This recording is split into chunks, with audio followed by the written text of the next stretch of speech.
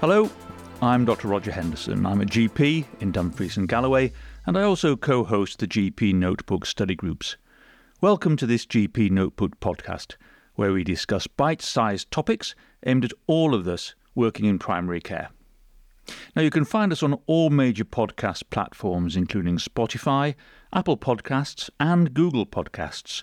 So do please follow us to receive notifications about new episodes, and if you like what you hear, and we hope you do, please consider leaving a review to help other listeners find us. You can also follow us on Twitter at GP Notebook for more information about new podcast episodes and study groups, and you can follow me there too at Roger the Doctor. Finally, you can visit gpnotebookpodcast.com for podcast episode show notes, and gpnotebookeducation.com to find out more about upcoming study group meetings. Now, in this episode, I'm going to be discussing the optimal use of tests of inflammatory markers. We all request inflammatory markers on a regular basis with our patients, but there is good evidence that many of these are not only not needed, but may cause significant confusion when the results come through. There is long-term evidence over the years that the use of inflammatory marker testing is rising, particularly with C-reactive protein.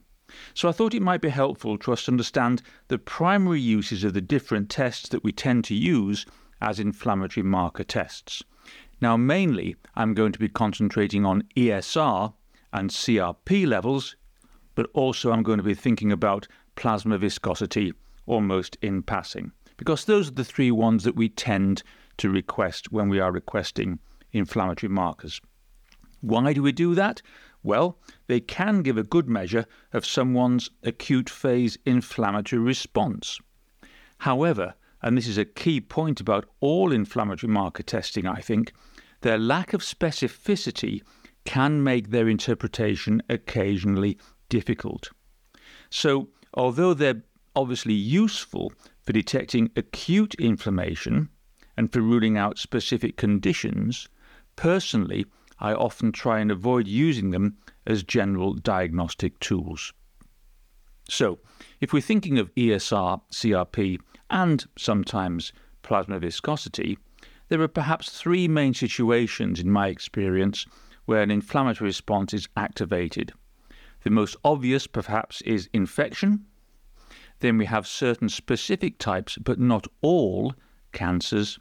And then we can look at autoimmune disease. So other potential causes of elevated inflammatory markers would be things like acute tissue damage, physical injury, and acute active phases of chronic inflammation or flares of chronic inflammatory processes. So first of all, I'd like to turn to the ESR, erythrocyte sedimentation rate. And without wanting to go back to medical school, I think it is worth just reminding us what the ESR actually involves. So it's the rate at which red blood cells fall in a standardized tube. And that in turn is influenced by the extent to which certain proteins are present in the blood. And the lab will measure the ESR by calculating the distance in millimeters travelled in 60 minutes by erythrocytes that settle in anticoagulated blood under gravity. So if that concentration of proteins in the blood increases, such as when you get, for example, active proteins induced by inflammatory or infective conditions, then red blood cells form distinctive stacks where the cells clump together almost like coins. And you may remember these are called rouleaux. And these rouleaux then in turn make red blood cells fall at a faster rate than if they remained separate. It's almost like a clump of coins falling collectively rather than lighter coins falling individually. And I've always sort of thought of it that way.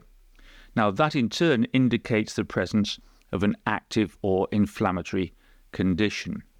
Now, although we look at ESR very commonly, In my opinion, it's perhaps the least specific inflammatory marker there is compared to things like CRP and plasma viscosity, because the age of the patient can affect it, the sex of the patient can affect it, and lifestyle can affect it, such as levels of alcohol intake and degrees of exercise taken. There may also be other factors such as high blood pressure, which can influence it.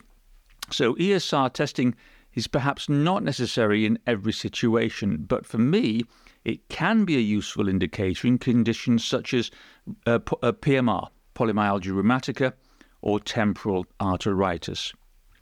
And also, obviously, we have to think about these days, it's very reproducible and it's extremely cheap. What are the normal levels of ESR? These do vary. So I'm going to start with children, and you should not ideally be seeing an ESR level over 10 in children. If you're seeing increased levels, certainly over 10 and certainly over 20 in children, that needs to be further investigated. So in younger men, by which I mean under the age of 50, I tend to look at normal results of being 15 or lower. Over the age of 50, that can creep up to 20 or lower. In women, you can give yourself a little bit more lee room. So under 50, a normal ESR can be seen as 20 or lower, and over the age of 50, 30 or lower. Also, don't forget that medication may also influence ESR levels. And I'm thinking of things like the contraceptive pill and theophylline. But others, such as commonly used steroids and aspirin, may actually decrease the level of ESR. So you have to be careful about the medication that a patient with a slightly abnormal ESR level is taking and think about those. Possible causes of a high ESR are legion. I have to say very high levels of ESR usually have obvious causes and tend to confirm what we've been thinking about when we've ordered the test in the first place. But common ones we'd see in our practice across the board. You're thinking of cancers, Crohn's, inflammatory bowel disease, even diabetes, infections, some heart and kidney diseases, rheumatoid, SLE. The list is almost endless. But it's important to point out that there are no standard ranges for ESR measurements. Your local hospital may have different guidelines to neighbouring ones, and normal levels do vary by age and sex. These are not absolute, these are guideline tests. The same principles really apply to C-reactive protein. This was first discovered almost 100 years ago, and it's called CRP because it reacts with the C carbohydrate antigen of the capsule of strep pneumonia. It's synthesized by the liver, and it's induced by interleukin 6. Now, this is produced during the acute phase of inflammation or an infection. Okay, so in many situations, CRP testing is much better than ESRs. If CRP levels are persistently elevated, the cause can be chronic inflammation. I'm thinking of things like hepatitis or bronchitis, or chronic inflammation, such as rheumatoid. Also, compared to ESR, CRP tends not to be elevated in viral infections, things like leukemia or lymphoma, or some connective tissue diseases. And so it's very useful in patients with those conditions to monitor bacterial infections. If you're deciding whether someone with those conditions has a bacterial infection, a CRP test is better than an ESR. Again, if we look at typical CRP ranges, under 3, pretty much everyone would consider that to be normal. From 3 to 10, that can be seen as borderline normal or a very minor elevation. And lifestyle changes can significantly affect these. Personally, under 10, I tend not to worry. Things like obesity, the common cold, cigarette smoking, even a sedentary lifestyle can impact CRP to that level. 10 to 100 is said to be moderate elevation. Now, that always has surprised me, because when I'm getting CRP levels heading towards 100, I start to get alarm bells going off. But this is just seen as moderate elevation, where you have systemic inflammation. But that obviously can include malignancies. But rheumatoid, SLE, and other autoimmune diseases, even an MI could push the CRP up towards 100. And obviously things like bronchitis, and especially things like pancreatitis, can also do the same. When you're pushing above 100, that is definitely a marked elevation of a CRP. And I'm personally thinking of things like a significant bacterial infection, a major viral infection, and obviously things like vasculitis as well. Obviously major trauma would do that, but that would be self-evident. I can't remember the last time I saw a level over 500, but that does occur, and that is highly elevated, and you're looking at very, very significant acute bacterial infections at that point. Now, if you're looking at plasma viscosity, and I have to say this is not a test I would routinely be considering, this measures the thickness of a person's blood plasma. And that in turn is primarily dependent on the concentration of things like fibrinogen, immunoglobulins, and general plasma proteins in their blood. Now, those proteins can increase and thicken for various reasons, but specifically things like inflammatory disease, neoplasms, and infection. But the plus point from my point of view compared to an ESR test, for example, is this reading is not affected by age, it is not affected by sex. However, it again is not perfect because obesity can raise the PV, okay? But because it's more technically challenging to do a PV test, certain laboratories, and it may be the same in your case where you are, may not offer it. And so this is why it is not something that would be routinely done. As a general point, if it is, the normal adult range would be about 1.5 to about 1.7, 1.75.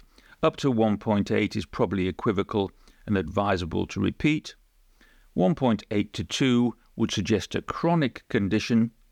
2 to 2.3 would be suggestive of an acute condition. One of the reasons I can do a PV would be if I was considering someone with a diagnosis of possible myeloma. Because if you've got a PV level of 2.3 or more, that tends to be highly suggestive of myeloma. And I think that is a very useful thing to do a PV test for if it's available in your particular locale. So, inflammatory markers are not perfect. And I think that any abnormal results, and this is a really key take-home point to make here, have to be viewed in the context of the clinical findings and should not be diagnostic on their own count.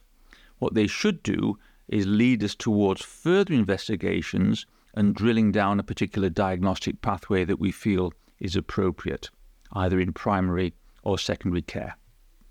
So as general points that I've learned over the years about inflammatory marker tests, firstly, remember that tests for inflammatory markers are often requested unnecessarily, although their use in primary care does appear to be increasing.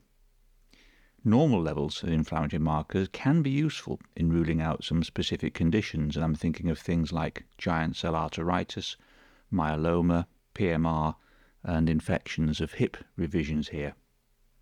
They're often most helpful when looking to detect inflammation to confirm an already suspected disease process rather than using them as a scattershot approach. And also always remember that raised levels of inflammatory markers may be found in multiple conditions, particularly infections and some cancers. And in these cases, this can increase diagnostic confidence, but always remember that more information should be obtained to fully confirm a diagnosis. They're too non-specific in my experience to be a useful tool for diagnosing serious underlying diseases alone, and so we should be rarely using those in a situation like that. If you find an unexpected or an incidental finding of a raised inflammatory marker, and if your history and examination doesn't suggest a cause in your patient, then it's entirely reasonable to wait and see if symptoms develop. On the other hand, if levels are markedly raised, then the likelihood of disease is much higher. But again, history, examination and focused investigations are still required to establish a diagnosis. Using multiple inflammatory markers simultaneously does not increase the ability to rule out disease, and so I always think these should generally be avoided.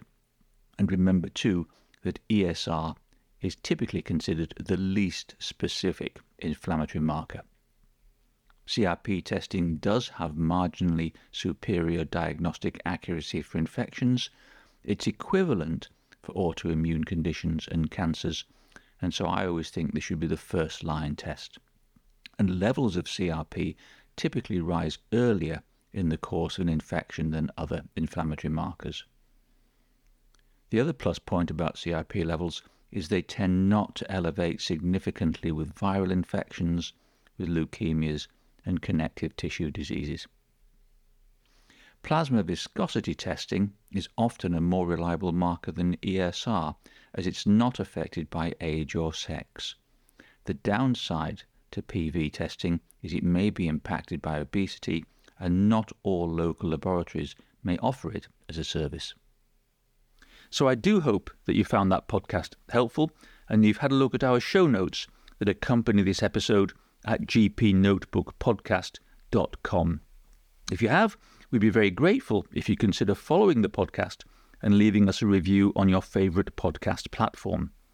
Do feel free to get in touch via social media at gpnotebook or email support@gpnotebook.com if you have any questions, comments or ideas for future podcasts. You should also visit us at gpnotebookeducation.com to register for our virtual GP Notebook study groups and download free resources and shortcuts to help improve the lives of our patients in primary care.